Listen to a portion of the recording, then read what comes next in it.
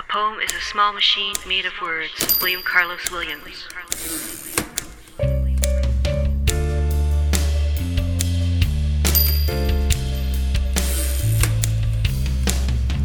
Welcome to the Small Machine Talks, exploring the poetry scene of Central Canada and beyond, with Amanda Earl and A.M. Kozak. This is episode 47 of the Small Machine Talks, and I'm Amanda Earl. I'm on my own today as A.M. Kozak wasn't part of this interview this time around, but he'll be back again in a subsequent episode.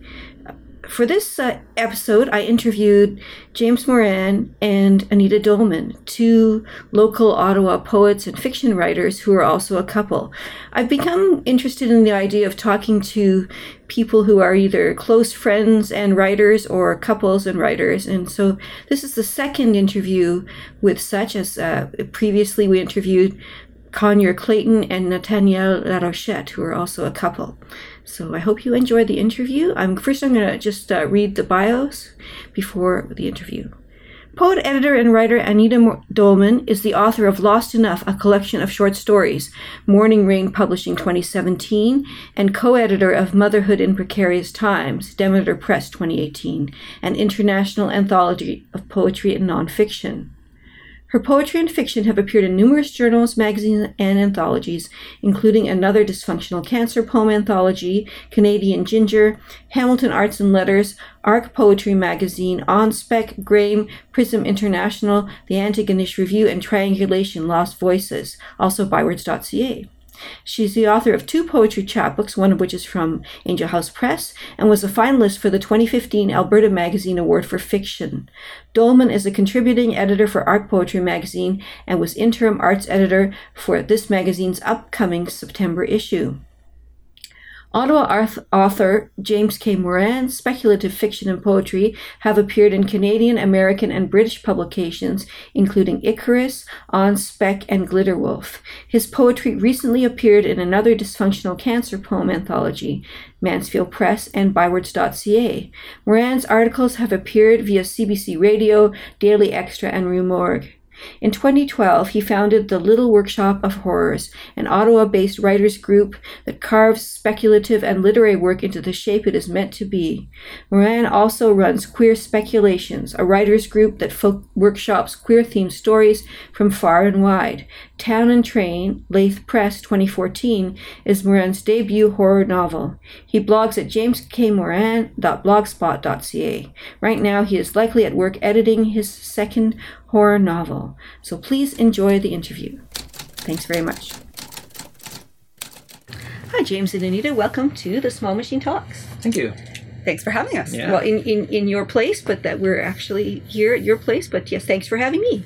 So I start off right away with a basic question. How did the two of you meet? The two of us met at Rob McLennan's apartment. He was running a writers group in, what would that be, about 2000? It was in about 2001.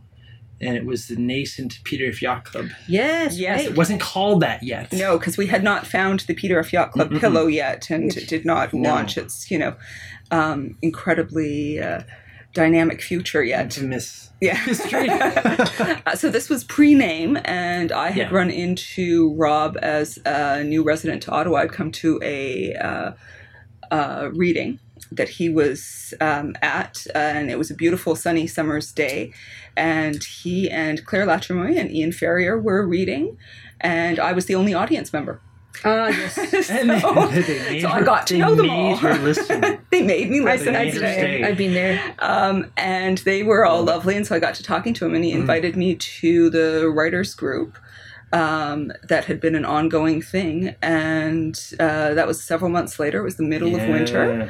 I walked in. I thought James was a redhead because his hair was dyed red from Halloween still, because he'd used permanent dye to be Cassidy. Yeah, I had a failed Halloween costume. I thought I dyed it blonde to be John Constantine, when nobody knew who John Constantine was from the Hellblazer comic, but it came out really red. So instead I was a drunken Irish vampire named Cassidy, who was featured in the Preacher comics by Dennis. You met me then. That sounds like fun. Yes. So I was a redhead to Anita when I first... Ah, wow. Yeah. And so... the gingers. Yes. So yeah, we walked home in the incredibly cold weather down to the downtown. Minus 1,000 with the wind chill, about Typical. minus 20, 30 degrees Celsius Canadian temperature. I can't convert to Fahrenheit, sorry. Any American listeners? Any We're sorry, Americans. You'll have to Google how to convert from this to Fahrenheit. Yay, metric system. I think that when it comes to minus 2,000, it's the same. That's right. That's what I hear. Quick and sudden hypothermia. Yeah.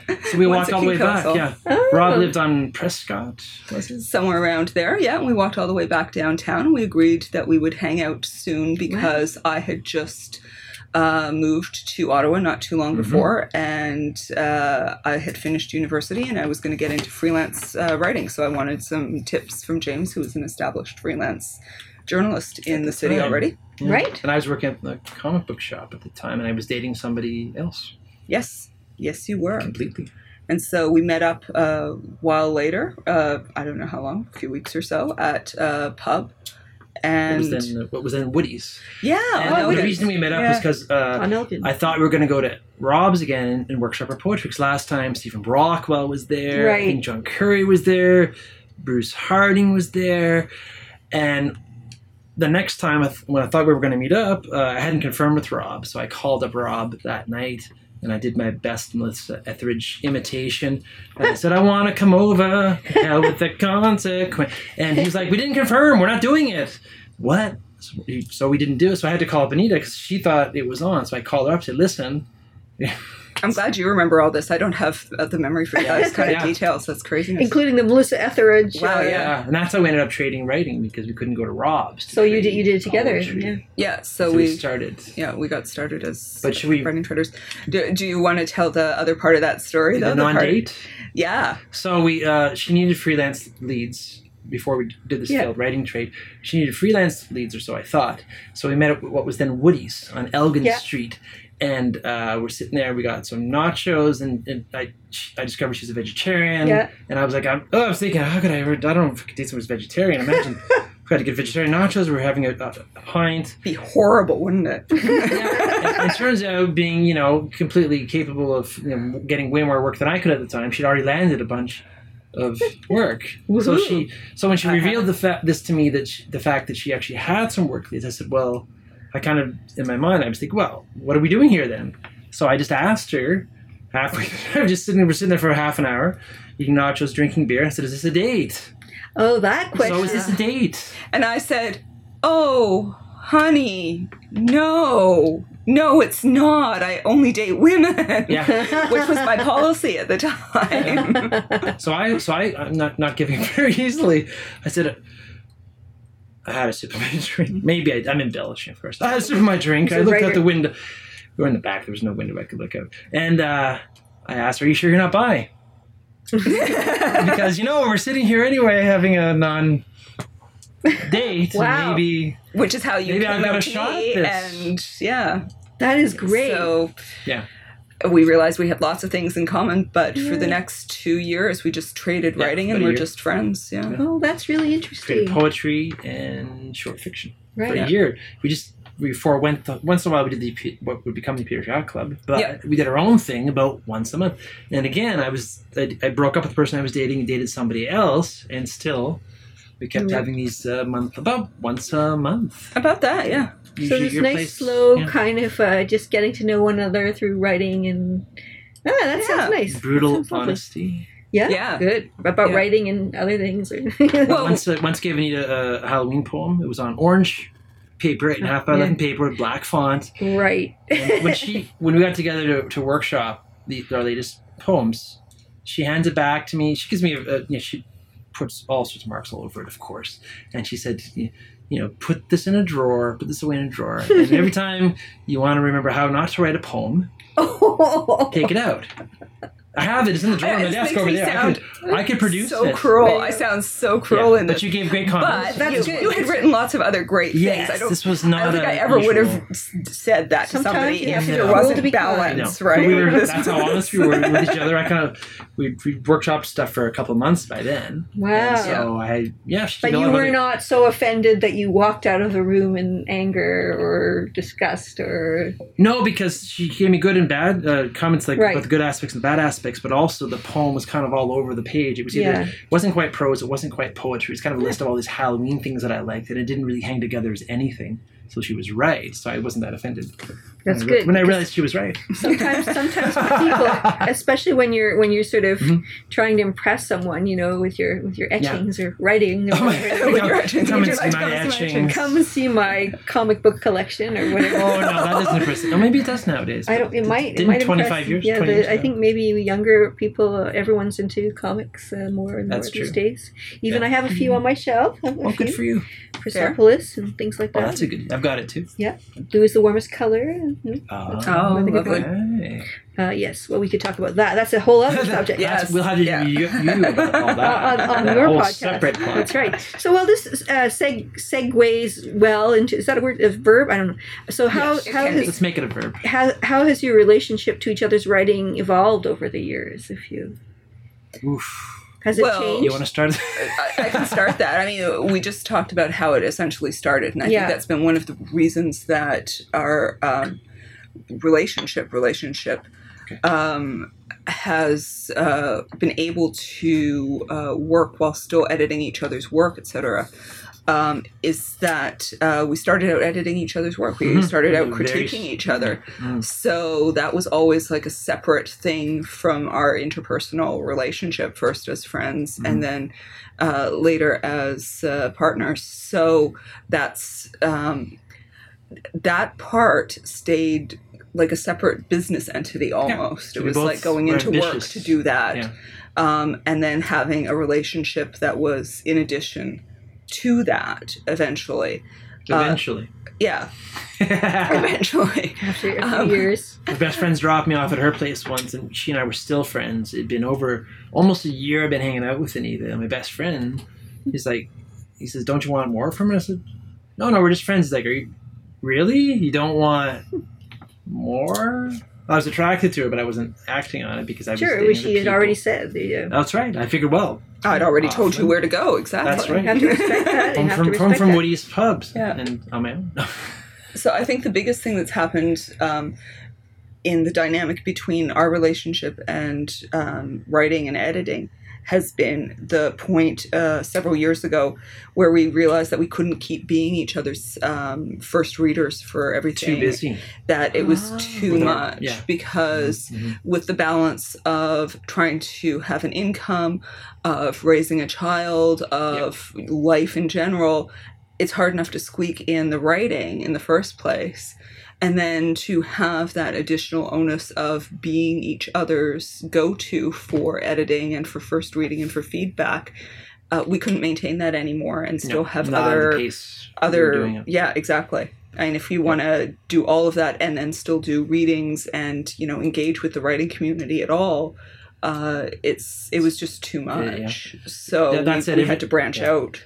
That's it. Every so often, when each one of us has something we really want to push out there as a submission, we'll kind of bend each other's ear and say, listen, can you just look at this? Tell me if it doesn't suck. Yeah, really? Yeah, exactly. And so we'll do that. Like, does it go back in the drawer? Is that what like her short story collection, Lost Enough.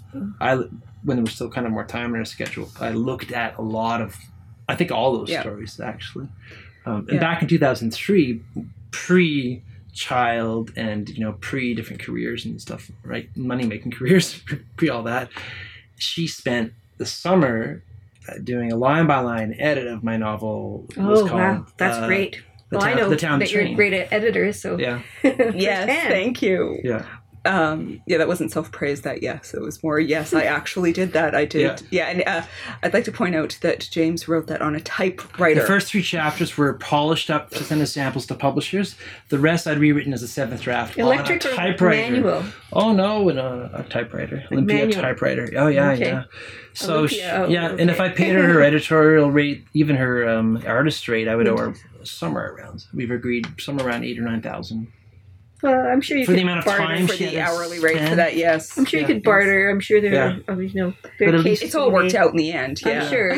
Just a few months ago, she completed her first manuscript draft, and she asked me to be a beta reader on it. So I got to actually return the favor. Of a novel, yeah. A that was my novel, first- her Which is first amazing to novel. me that- So I got to look through the whole thing. which is wonderful, yeah. So we still do it for Yes. each other, but it's just more one-off, more sporadic. Whereas when we You were the started out, main- we were you were always main. like, yeah. That's a really Keep- interesting yeah. way to start off a relationship, and then it's interesting how it's changed. And so then, well, you've already talked a little bit about this with an issue, but what are some of the issues facing you as a writing couple, for want of a better term? I hate the term writing couple. I don't like it. We I write as a apologize. couple. Writing We write as a couple. Sounds like you're writing romance novels I know. under a pseudonym. Yeah. No, you read as a couple. Matharga, what's his name? I don't know. That's a really bad. Don't ever use that pen name. It's not even mine. I promise. Yes. Okay. For the issues, well, I think there's as many benefits as there are Yeah. issues, for sure. Back issues. so many many. issues, we've got back issues. Having to put up with the constant puns is definitely an obstacle. Yes, your That's a puns- benefit. Benefit. Her puns are egregious. I just wish I thought of them first. I once dropped a class, an English class, because the professor didn't like my pun. So, well, because he said he didn't get it, but it was too subtle. But it was so. Yeah. I get the whole. I love puns. I know. I've I'll heard do that them it's the first. lowest form of humor, but Unless you do it first. Yeah, And exactly. then it's Basically, yeah. Then it's premier genius. form If of- that's the Absolutely. lowest form of humor, I want to be low. That's the way it works. So many opportunities. Oh, geez. But yeah, I mean, the benefits and the issues kind of go side by side, right? I mean, Yep. you, in our case, we were very much part of the same community, right, Yeah. from Yeah. the start, which was great, and it was awful. After one of our first dates, we both called the same person to go out, hang out afterward. You're one with the same person. the next day. So, it's Or when we were first dating, I go out I just drop by the Oak to get a beer, and there Anita's sitting there with Rob McLennan hanging out, and I'm like, oh, okay. yeah, you can't really get away from each other. I know. community. You're really And we gay. just started dating. then. Exactly. Yeah. I was Wow, like, what's and happening? you're everywhere. She's here with Rob. What's going on? Clearly, it was destiny. Yeah. There you go. I know it's only been 48 hours, but I need my distance. Yeah, that's kind of what it was. It's funny. I like to say about how we relate and work on our stuff. We tend to have. I like to say that we have a lot of drama and highs and lows, whether it's getting acceptances or rejections or Yeah. maybes, and often there are tantrums, and often it's Tantrums. and often our son has them, but usually it's me. I call them mantrums, just because sometimes you have really great weeks, sometimes you have really bad weeks. But Sometimes you have really great moments and really bad moments. Well, It happens yeah. fast. It happens Absolutely. fast. Yeah, and we're- Acceptance, rejection, yeah. acceptance, rejection, Yeah. acceptance, rejection. And so we're here Roller coaster. for each other, particularly when each other's at their low ebb. And often we don't have that low ebb at the same time. So if I'm down in the mouth, then he'll remind me about all sorts of things, that are great about what I could do or what's going on and the different Yeah. stages in our writing Well, it's so career. easy to lose your perspective as a writer. I mean, it's such a it's this scarcity model that we're all fighting Yeah. for this tiny amount of resource, and it's not necessarily the case, but it often feels that way, and every rejection can feel really daunting, especially if they come a bunch in a row, or if you're in a bad space at the time. And it's hard to remember that some of our favorite publication credits have come from the thing that was sent out for the 19th time. Yeah, Yeah. it's You know, always it's hard. so easy to lose that perspective. So the great thing about being with another writer, and I think any other kind of artist, is that you're with somebody who knows what that's like and can can be there to remind you and support you when it happens to you, and you can be there for them. But of course, the obstacle is the times that it happens at the same time. Yeah. Double whammy. Yeah. We have, it's amazing that how you can go up and down all the time. Like there's an American Jewish writer who it was a friend of mine named Glenn Hirschberg, and he advised me. You remember Glenn from the Rolling Darkness Review back in 2010? He advised me, enjoy every step of the writing career, because you'll have like all these different things you go through, and says try to enjoy every stage, whether it's submitting your stuff, getting rejected, getting accepted, getting published, doing a reading, going through a rewrite. He's like, there are going to be all these steps, James. Yeah. That's a good attitude. I find I'm not writing a novel. And I started it last year, and wow, I can procrastinate big time. And you know how I procrastinate? Well, I think this is common with other people. I'm supposed to be writing a novel, and I'm working on poetry. Right? It's like, If you really want to be productive, work in multiple genres, because to procrastinate, you'll absolutely. So and I also procrastinate by doing a lot of research. So I find the idea of the novel though really quite daunting. It's not my first; it's the second one, but still. I find the research compels me to get writing again. I love I'm the too research. compulsive with the research. I can get lost in the rabbit hole of research like forever, and I can suddenly be convinced to, maybe my main character should change to this because I read this other interesting thing, Fair. So I like characters. That's what I like about writing fiction. I do it a little bit in poetry too, but characters for me, I love being surrounded by interesting people. So sometimes I have to make them up, right? The character always comes to me first before the story, really. Yeah, I don't have trouble with. I don't really do plot, so it's got to be the character first. That's it. It's like Stephen King says, you just tend to write stories about things, but they end up being about the people. Yeah, and that's what makes sense. Remember, we were at Confluence a few years ago. What's Confluence? It's one of the biggest speculative fiction conferences in the States. And it's in Pittsburgh. It's in the summer. It's been on for, I think it's over 25 years now. Oh, at least, yeah. And I had a book signing window at that where I was sitting beside this very established kind of short story writer and a kind of a humorist and a poet. And he had a short story. He told me, and he was selling book after book signing. He must have sold 20 books. Yeah. And no one knew I was. You were the poor nobody knew who I was. I think I sold one of my reading an hour later, but sitting next to him, I didn't sell any next to him. Yeah. But he told me that he had a story in Year's Best Sci-Fi, and he said he'd been trying to sell that thing for over a decade or 15 years. Yeah. And so he placed it in, I think it was Asimov's, so one of the big ones. And then it got picked up for Year's Best. Right. But that's something he'd been shopping around for over a decade and a half. But then it had momentum after that. Yeah. So I remember that often. Oh, yeah. Yeah, so it's that long view, too. It's that shared perspective. And you can bring in different insights, different books that you read about, the writing life and that sort of thing. We both, remember, we both devoured Dorothea Brand's I'm Becoming a Writer. I haven't heard of that. It's an amazing book. From the 1930s. It's been updated slightly, but it's not about the writing craft, although she was a professor of writing craft. Her biggest focus is on how to function as a writer in your life, how to make that work, make the time, get your bum in the chair, as Neil Gaiman said later. So bad about that. I'm so bad about that. I have several. I mean, I can write everywhere, but sometimes. Ray Bradbury swore by that book. Because basically it sets up, you have the artist on one side and you have the business person on the other. The artist is all the creation, the inspiration, the ideas, and the business person is the submissions, handles the rejections, protects the arts, protect. That's how it's supposed to work. That's how it's supposed to work, and it's supposed to coach you on that. And we're both super good at dividing ourselves mentally, so that we absolutely are never injured by any rejection or anything.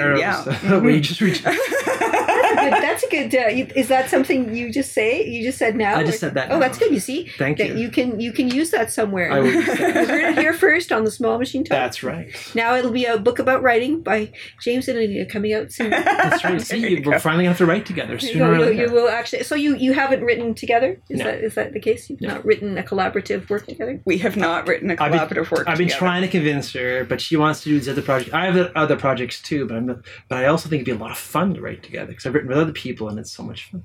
It would be. I just, have a writing list that's getting as big as the to-read pile that's towering over the bed right now. So even the writing list may collapse. May collapse under its weight. Crushed eventually. That's interesting, though. If you would, do you think you would do poetry or fiction, or what kind of, or is it just still that nebulous that I think it's nebulous. I was thinking fiction more for both of us. I would think so. I'd like to read that. Actually, I would find that interesting. Just not to throw more, embers and whatever, something on the fire. I'm really good at mixed metaphors, so I might throw like onions on the fire for some reason. It could be like J.K. Moran or something. Yeah. You have to combine your. We'll work on that. We'll work on the pseudonym. Yeah. A few weeks ago, I was a while back. Actually, I was complaining to Anita. I'm like, I've trouble publishing short stories. I've got the book out, and a couple of years have gone by. I can't publish short stories, and then I talk to my publisher, and I tell him I can't seem to get any short stories out there, but I keep getting poetry published. Yeah. And he says, "Well, James, Canada's known for its poets and its poetry. That's great." So I was trying to be disparaging, but instead I ended up impressing him. Oh, that's good. Yeah. we have pretty good short story writers too, but I find it hard to get short fiction. I find very hard to get published. In not that I've tried that hard, but in just like it's in like the standard literary magazines. Forget it. Of course, I don't really publish poetry in most of the standard magazines either. I want it to be as weird as possible. So weird is good. No, we've both had a lot of trouble placing stories. Literary markets. Yeah, I think a lot of people have. I don't know, especially for short fiction. I don't know. I admire those who do, and kudos to them. This is not this group right here, right now. All right. So what about this? Okay, so you both have had poetry in another dysfunctional cancer poem anthology, and you've both been published at different times on bywords.ca, even though one time you tried to say it was at the same time, but it wasn't. Yes, you corrected me online. I did. And I fixed it immediately because it was a month difference. It was a month difference. Yes, that's it. I don't know why it mattered to me, but anyway. I know. Well, you're the editor. It was the truth. There you go. You had the chance to read together at the launch of the anthology, and you've read together, you've done more than this, but at Lit Live in Hamilton, and you've also been part of Kingston's Limestone Expo, according to my very in-depth research. Nice. Can you talk about the experience of sharing the stage, perhaps publishing and promotion as a couple? Wow. You want to start? I'll bring me in. Yeah. Could do. You're like, wait, do you want me to do it? Nobody wants to talk. Well, I could start. I could let you warm up. It's fine. Sharing the stage has always been fun for us because we don't write in a similar style. No, you don't. Yeah, we don't. You're not. Even though we both write fiction and we both write poetry, I've never had a sense of competition or comparison. And I've always loved James's reading skill and his sort of on-stage persona, as it were. When I first got to know James, he was director of the Tree Reading Series here in Ottawa. For 6 years. Exactly, yeah. And he was such a dynamic host, so engaging with everyone, and so I love to see him doing that. So sharing the stage has always been a lot of fun. It's not something where we're on at the same time. We're always like spaced out very quick. You took more time than I did. She wrote a similar story about a cybernetic gopher. That was the same thing I had. Not that again. But in all seriousness, it's like a rhyming I know. Going on there. I think that I suspect that Anita's been influenced to write more speculative fiction because of, at least I hope my heart of hearts, because at first she was all about the poetry and short stories, and I noticed more speculative fiction coming out of her work. Really great stuff, too. Was that something you read before James? It's definitely something I read before James, but writing it, I think, it felt... Before. Yes. The whole topic of genre versus lit is it's a huge minefield because it is. About that package. but it's arbitrary in so many ways, and so much of what I love to read pushes those boundaries. It bridges all of that. It doesn't fall neatly into a category, and I think that's something that I was really yeah, that's something that I was more willing to embrace in the writing because of watching James not only writing in speculative fiction, but also just being more open to genre in general. So yeah, she's a wonderful. Not to blow smoke up here, Tushy, but she's a wonderful speculative fiction writer. Like she really. Yeah, well, I read some of the short stories in Lost Enough. Have that. Yeah, and one of them made me. Them. Yeah, when I try to sell the book at cons, I always mention that one of the stories made me cry, and I'm not actually, stretching the truth. One of them made me cry at the end. So. That's always good when you can make a reader, especially someone close to you, cry. We're all going for that crying. We want the tears. Make them cry. Suffer. Woohoo! As for sharing this stage, like we've had some wonderful adventures between going to Limestone, like you said, but also Confluence in Pittsburgh. I harken back to Confluence. I think it was in 2015. Harkening back to Confluence, Pittsburgh's premier speculative fiction conference. They're paying me to say that. I've got a royalty. Are you wearing now. like I've got a royalty. Yeah, but during my reading with a packed room of 10 people, there was a young woman who had like a whole steampunk get up at the top. And the whole nice. dress. I love steampunk. Oh yeah. Yeah. That event taught me that when you're going into a conference or some sort of event that you're not familiar with and you're the new kind of fish in the pond, like I was kind of going into different expectations, and then I realized, it's not really about selling a lot of books. It's about meeting other writers. It's about just mingling, experience being on panels. I was on a Manly Whitwell Man panel that was kind of cool, an American folklore horror kind of writer. But so once I adjusted my kind of viewpoint, I realized, it's about the experience and the trip and meeting people and getting to discover other people, maybe other markets. Not because when you go into somewhere as a new writer, like the small fish in the big pond, you're not going to be signing dozens of books. You're not going to be selling a stack of books. Because I went in there thinking I'm this horror writer from Canada, and nobody had heard of me. Where's Canada? So I learned. And so I had my ups and downs during that. But Anita was just she had a blast, and they had great activities for our son, who was a little younger, I think about around 8 or 9 at the time. So it was a really great conference in the end. We made some great contacts. We still know through social media. She got published in an anthology that the conference. Well, that's what led to that, actually. As well. And we still have some markets down there because of that, and people that we can connect with on social media. Yeah, and possible publisher, editor people. So it's I learned a lot that way. Those opportunities to travel together, to promote together, that's been wonderful. I mean, it works out fabulously, especially if we both have something that we're pushing at the same time. And usually it's not the same thing, even though there's been these couple of anthologies and that we have been in together. But typically it's not at all the same thing at the same time. And that's been for the best, really, because it's been diverse, it's been fun. Yeah, we were able to engage with different people at the same place. Yeah, that sounds good. Like in Cornwall, we do well at the Cornwall area pop event, right? Because we'll sell. She'll sell her book at a con rate, and I'll sell mine at a good rate. But we'll have kind of a 2 for 1. You could have a 2 for 1 or 2 for like a special deal. And we sold I think a bunch of those last time. Actually, I can really well. Yeah. They're nice companion pieces. Well, you're a local boy there, so I say it's a fictionalized version of Cornwall and Town and Train.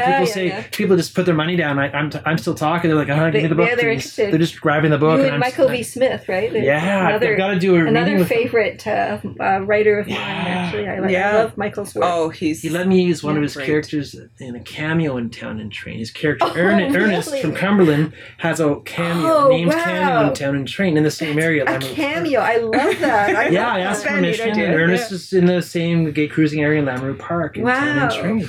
So Mikey and I have made it till sooner or later we'll sync it up, so we both have books out at new books at the same time. Do a reading in Cornwall. Oh, that would be good. Well, then why don't you scoot on down to Ottawa and read here too? That'd be fun. Oh yeah, do a double. Scoot on down. The Cornwall reading, right? Absolutely. I don't see why not. Good. There could be no problems with that at all. I'm just kidding. Yeah. So okay.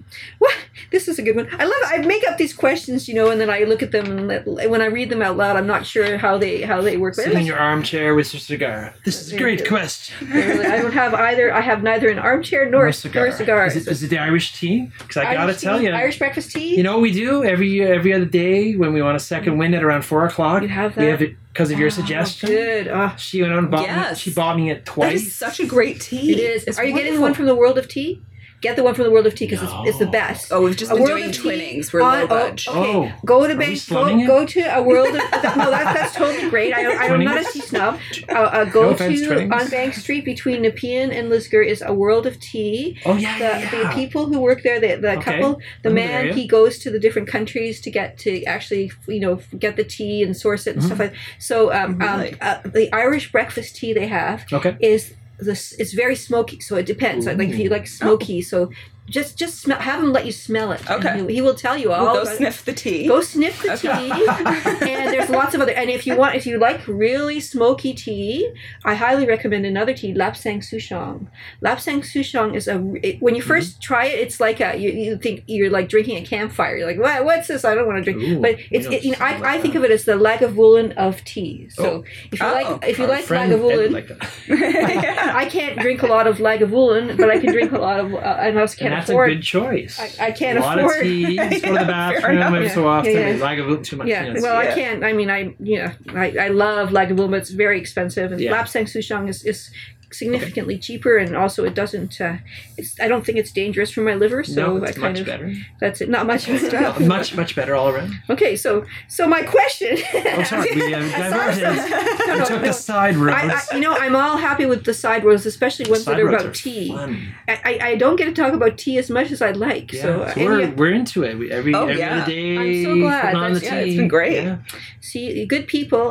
That's all you have to say. They like Irish breakfast tea. There's probably some horrible murderer who's drinking stuff and going, contemplating their next move while sipping the tea. For my 55th victim, I shall. That's right. I'm meeting her in the store where she goes to buy her tea every month. And okay.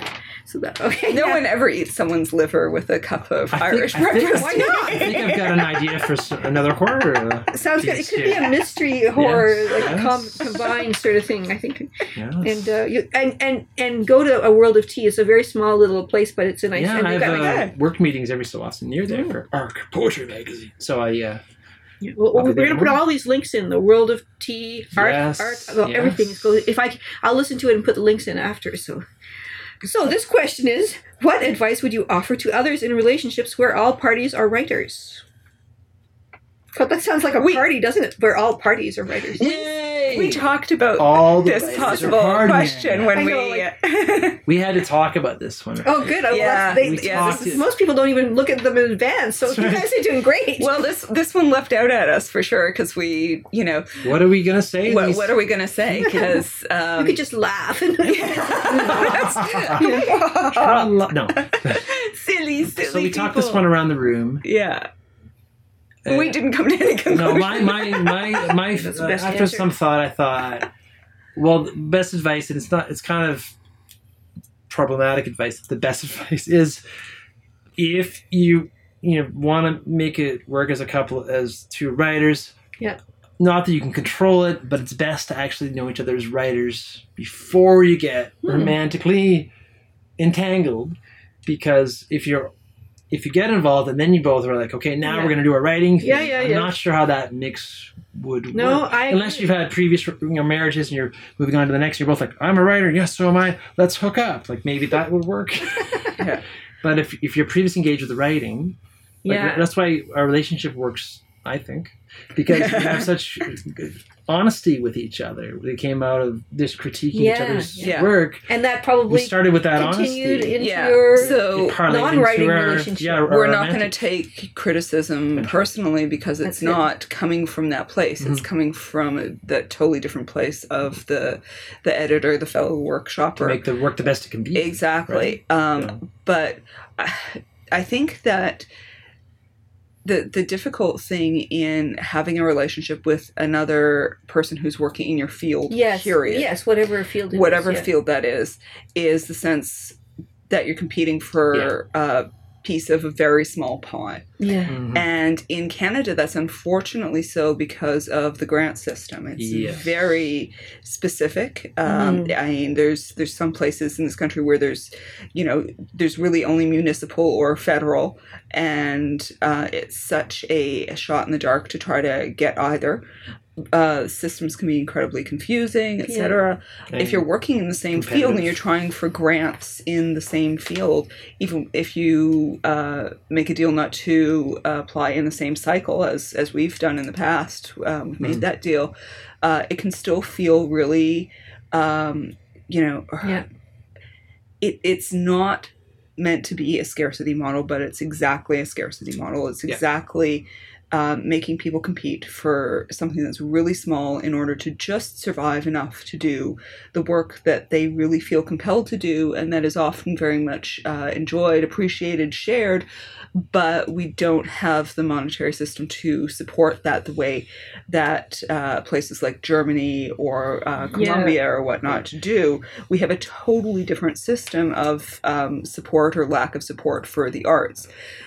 So I think that if you're going to be in the same field as a partner or partners, then you have to have that conversation. You have to talk about what that means and how you're not going to control how people feel about one person getting something and one person not getting something, because everybody's going to go into it and say, I'm the bigger person. It's going to be fine, right? It's, I'm not going to feel hurt if, someone, if, we both, put something in for the same anthology and one of us gets in and the other doesn't. Oh, I'm going to be fine. I can take it. But you can't, because we're human, right? Everybody's just human. And so you have to keep talking about that. It's an ongoing conversation. Right. Maybe you've been applying for grants for 15 years and then your partner gets a grant blank and you're like, well, I've been applying for 15 years. How come I didn't get that? Yeah. So no matter how many good intentions you have. Yeah, not that you're not direct competition. No, exactly. And you're not saying, oh, I wish you hadn't got it. It's a totally different field, and it can be a totally different jury, and it can be all these different things, and it's not direct competition per se. Yeah. But it's such a small freaking pie in this country in particular that it's going to be difficult. So there's lots of great things. There's lots of joys, which we've talked about already about being in a partnership with. But we have this ongoing discussion about every few months about depending on what level of granting we're looking of course, and the other side is you're also with ARC, you're also having to apply for grants and stuff from. So you've seen the others, not another side as well, not the other side of that. You're not. Whereas you've worked for an organization that gives grants, right? Yeah. So you've seen, you've not kind for of the arts, but absolutely, you've seen some similar things. Well, I've been involved with a lot of different writers in my career as a something, and I find what you say is, especially, I really relate to that. I have to fall in love with the writing before, and in a case where it's mutual, that works the best. Yeah. When it's not, sometimes the egos tend to get if one person, I've been involved with someone whose writing I wasn't particularly fond of. Yeah. I've been involved with someone writing who I love their writing much longer than I knew them as a lover, and so yes, and that they loved my writing before they knew of me as naked and stuff like that. So it's a good. I really like. I think those are two great pieces of advice. So there you go. Writing couples, especially new couples, new writers, take advice from you and James in their new book, The Slings and Arrows of, what is it? Outrageous Submissions. Okay, there you go. There you go.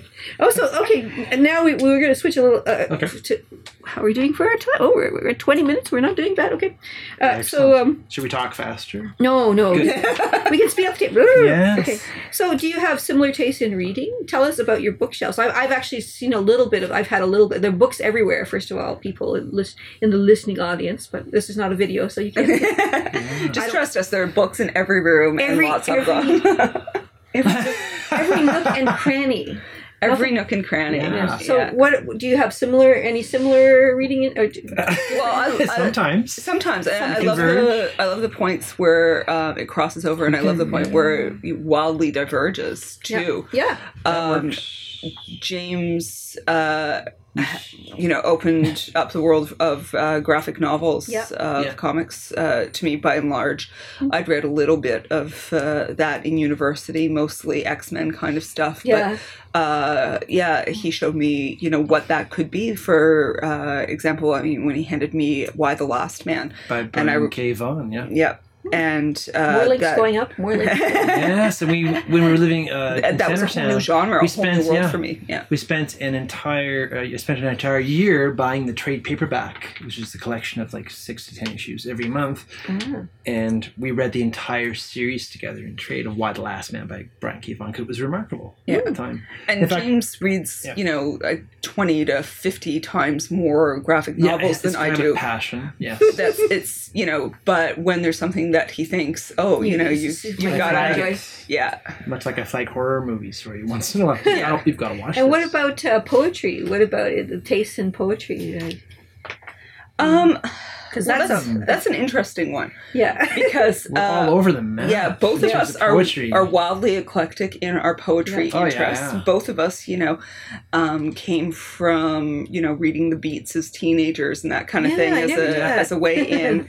But then we've diverged enormously. But we still do that same thing where, for every 10 to 20 poetry books I read, there'll be one where I, elbow James and say, you have to read this. Like I was 3 poems into Cafe Akbar. Before I was like, James, you have to read it. I was like that with everyone I knew. I basically wanted to buy everyone copies, but I didn't have the money to. But I kept recommending it all the time. That was a spectacular book.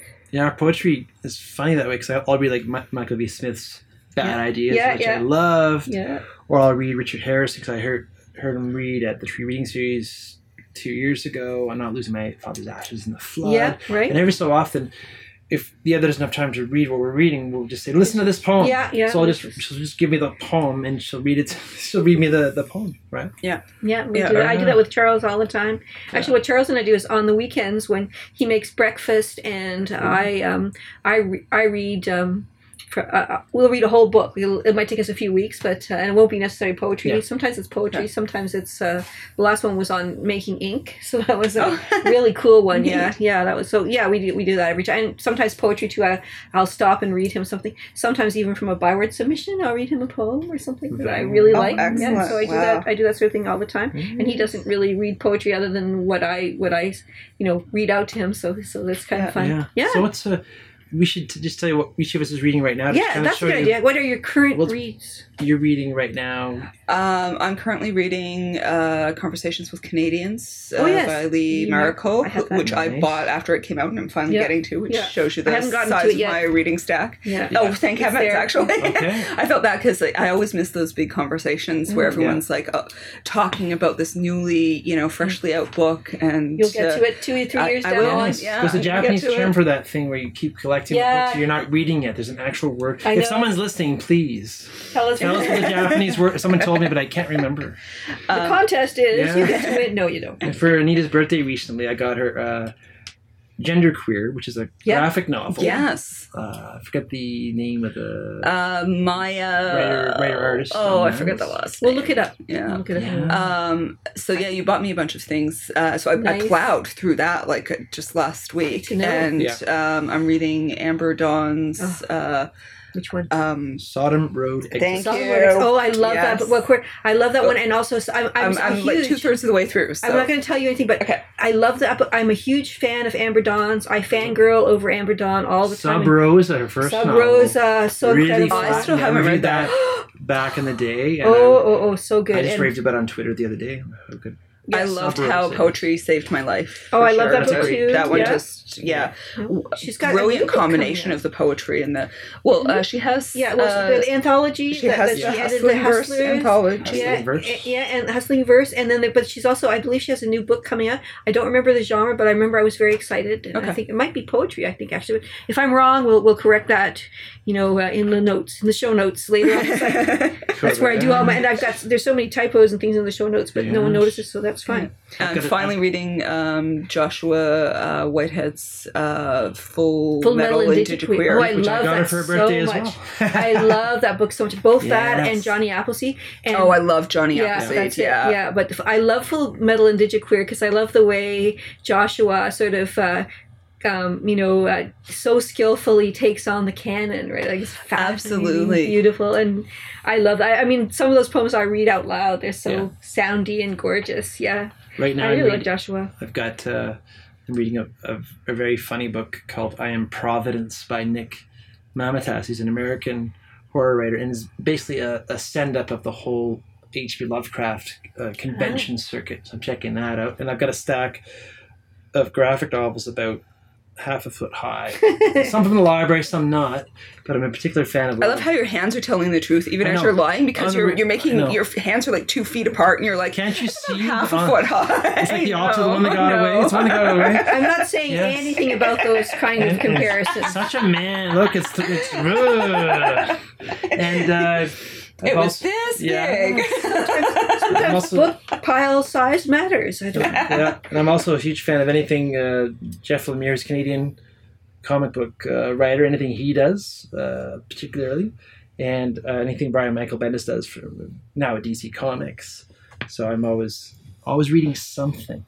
We'll have to make sure I have a tag for comics and stuff on this, so that I don't know if that attracts people. I don't know how that stuff works anyway, but I'll tag it somehow on the site. I'm so passionate. I listen to a podcast out of Chicago called the Word Balloon Podcast. The Word Balloon Podcast. Okay, that makes sense. Comics. And it's by with John Sayuntras, and every week he talks to new creator, writer, artists, and I'm always finding other things I can obsess over week after week. Well, I mean, that's good. And don't forget the Small Machine Talks when you listen to podcasts. Now I'm tuning in, kids. We should all be tuning in. But I'll try to find that one, and I'll put a link up to that one as well. So that's good. Sweet. All right. So I feel like we're making so much work for you, right? I know. You are. I live for this work, though. It's fun. Links, research, procrastination on writing. It's all good. Very nice. So look at how much writing we can make you avoid. You can avoid writing an entire series of novels. I'm right now. I'm reading Jason Christie's Cursed Objects or Cursed Objects. I got it too. I haven't cracked it yet. I got it. We're going to be interviewing him on the Small Machine Talks at the end of August. So I have that. I have also all of his Above Ground Press chapbooks and one of his other books, Unknown Actor. So I've got my work cut out for me. I started to go through it, and of course I've got dog ears and writing in there, and so I'm a horrible person. Just horrible. Dog ears. I've never dog-eared anything. I don't know what you mean. Wear and tear. Right. So, and you have a son, and how does he relate to your writing and your interest in reading? Well, so we were at, where do we start? We were at not Limestone, the Cape. In Cornwall area pop event. Yes, which is great. It's a little bit like a Comic-Con combined with a little trade show. Yeah. It's lots of fun, and people dress up and all of that sort of thing.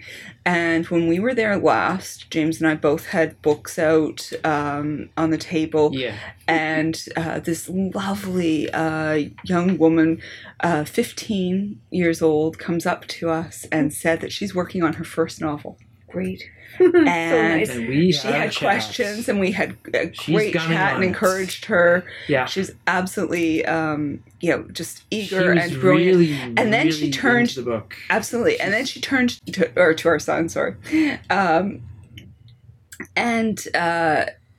She turned to her son and she said, what's it like having parents who are writers? Yeah. It must be so amazing. And the book's reaction. And he looked at her and he said, meh, it's all right.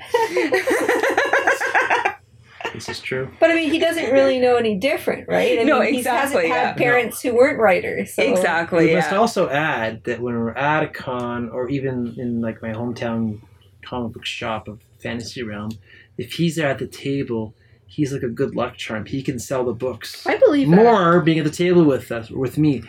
And if he leaves, he goes off to do something else with his mom, or for whatever reason, my sales kind of plummet. Flatline, because he's great at just chatting with people that come by. Yeah. But he's been a reader from the start, and that's been super. I got to use my line about the library. I've been bringing the library since I could. Right. So the stroller Little for like one, the toddler the library. time things, and then for the kiddie time things. And so every time I go to the library, he's always got books set aside. He always gets a stack of. A few months ago, we went to the library, and he wanted to get as many books as he could carry.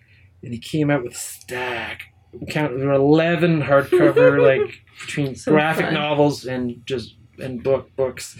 And I had to take some because he was carrying them out. His arms were shaking because he wanted to get as many books as he could to have some books to read for a few weeks. And he plowed through them in a few weeks, basically. So fantastic. If we get a comic, if I buy single issue comics, he'll read the comic book in the car on the way home, and it'll be done by the time we get home. So we only ever get collections of them, or we go to the library. Otherwise he burns through them. And for a while, he and I were doing kind of story meetings about my second horror novel that I'm trying to finish out with story the rewrite. meetings. And so he would say things like I want the Hulk in that, and I would say, well, then we talk about copyright laws and how I'll work in a Hulk t-shirt, and then we would talk about different monsters to have in it. So he gave me kind of a list of monsters. He's like, well, I want a vampire, and I want a mummy, and I want this. And I'm like, okay, let me see if I could work that in. That's great. Because it kind of is in line with what I'm doing in the book. So for a while, but now he doesn't want to have the book spoiled for him because he's looking forward to reading it in a year or two when he's old enough. So now he doesn't want me to talk about the story ideas anymore. He just wants me to finish it so we can read it. That's good motivation though. That's pretty neat. That's really nice. So it's interesting. All right. Now that he's 11, it's also super exciting because he is at an age where he can read things that I've really loved. I mean, we always shared things that we loved as kids, but in the last few weeks, he's plowed through the Hitchhiker's Guide to the Galaxy series, which I loved. I was older than him when I was read it, 16. But we realized, wait a minute, we can actually start sharing this kind of stuff with him, and it's so fun, so much fun. And last year, for the first time ever, we all encountered a new book and shared it through the family because it was so good. It was a YA spec fic by Nathan Burgoyne. Oh, yeah. Exit Plans for Teenage Freaks. Wonderful. What a great first-person journal novel. Set in the Ottawa Valley about a high school student who can teleport. Uncontrollably so. Yes. Against his will, seemingly. Exactly. And has to figure it out. Yeah. Wow. At one point, he teleports into the shower, the bathroom of the guy he has a crush on. Oh, yes. Yes. Yeah, so, that deeply embarrassing kind of stuff that kids really, Sounds interesting. Yeah, absolutely. So, and that one, I read it.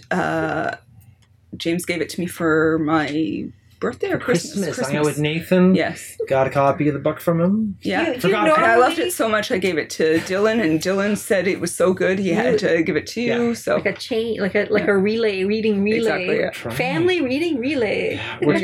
Last Halloween time I was trying to read one Night in the Lonesome October at Roger Zelazny, which is a chapter for each day in October, but we kind of ended up going to the Netherlands on a family trip, so we didn't finish it. And so we'll resume that in the fall, hopefully. And also, we've just decided, we think he's old enough to start some Ray Bradbury. Mm-hmm. So I'm thinking Something Wicked This Way Comes, or a collection of short stories to kind of get him started. Yeah. That makes sense. That sounds like fun, though. And then you rediscover the work again, too. Absolutely, Sounds fun. You have your own little Canada Reads. You just like, Yes. There you go. Yeah. You can have a little... Worth having a kid for. There you go. So we're starting to get low on time because the recorder will probably stop. So if it stops at the, we will just take that as the end. So but thanks to both of you for being on the show. Maybe one more question. Oh, you're welcome. Yeah, thanks for having us. Yes, great. Thanks for being. Okay, so here's one more question. We'll see if we run out of time. Okay. You both write poetry and fiction, with some of your fiction tending towards speculative and horror. Yes. Do you ever try to write spec or horror into your poetry? Yes.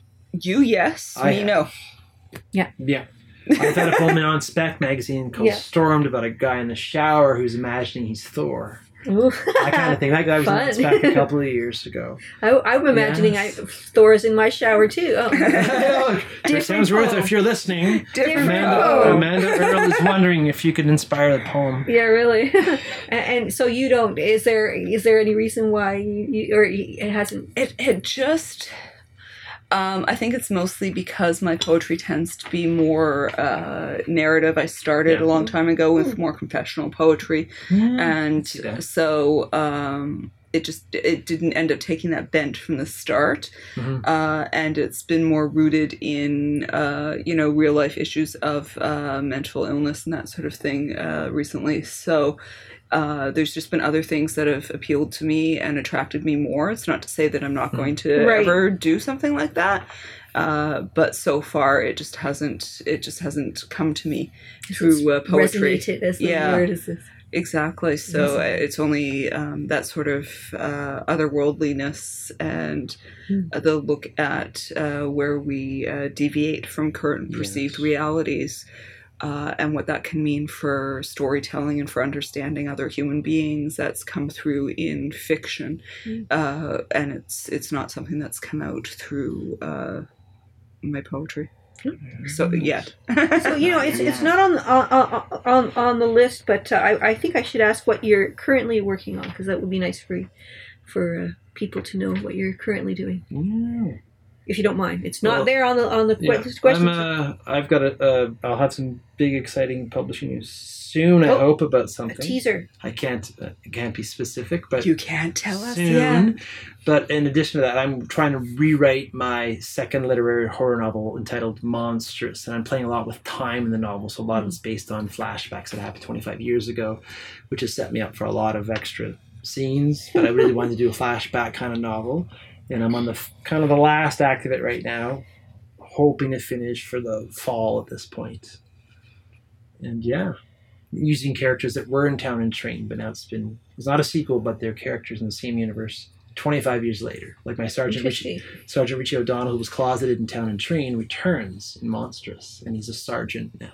He used to be a constable in Town and Train. Now he's completely out of the closet and running a gay counseling group and doing outreach and still living in Brandon, which is where he was living in Town and Train. So that's there you go. My major project right now. And Anita's, of course, working on her major project. I've been on a sabbatical for the last 10 months, so I really focused on finishing my novel, and I'm just doing revisions to that. She's going hard on it. It's been a few months, and she's had 5 good. beta readers. And really, 5 beta readers. Wow. Yeah, that's something I stole from SpecFic. So Stephen King swears by that system in non-writing, and we're starting to use that kind of template. And I have a poetry manuscript that I'm looking for a home for right now. Always fun. Yeah, and knock on wood. Yeah, as I've indeed. So I've been starting to write more short fiction again. I've taken a bit of a hiatus to focus on the novel and on poetry. So I've written a few of those recently, so they're coming out a little weirder than the ones before. So we'll see what happens. How fun! And on Anita's advice, I pulled a whole section out of my novel that didn't seem to a few characters out of it, and that's going to be a novella on its own. Oh, good. If I can separate that out, I'm going to have a lot of fun with that eventually. Sounds good. There's no lack of things to write. No, it's a multiplicity. No, I don't really get. I don't have writer's block. I have bullshitting myself about about procrastinating, but I don't actually. I'm always writing all the time. I never find I'm writing when I'm not actually physically writing. I'm just always thinking about things and the way they fit and stuff. I find you have to trick yourself. I always talk about just get your ass in the chair, and even on my worst days, something always happens with the writing. If I'm in front of my computer and I'm just sitting there, and I trick myself, I'll check my notes about this, check my notes about that, and I end up writing a scene, rewriting a scene. All of a sudden, I spend an hour or whatever time on every time. Yeah, I'm really good at bullshitting myself, so maybe, who knows, maybe I'll be able to do that someday. Well, thank you very much, the two of you, and this has been the Small Machine Talks with Anita Dolman and James Moran. Thank you. Thank you. Thanks to everyone for listening, and thanks to James and Anita, and please tune in for the next episode of the Small Machine Talks. Small Machine Talks with Amanda Earl and A.M. Kozak.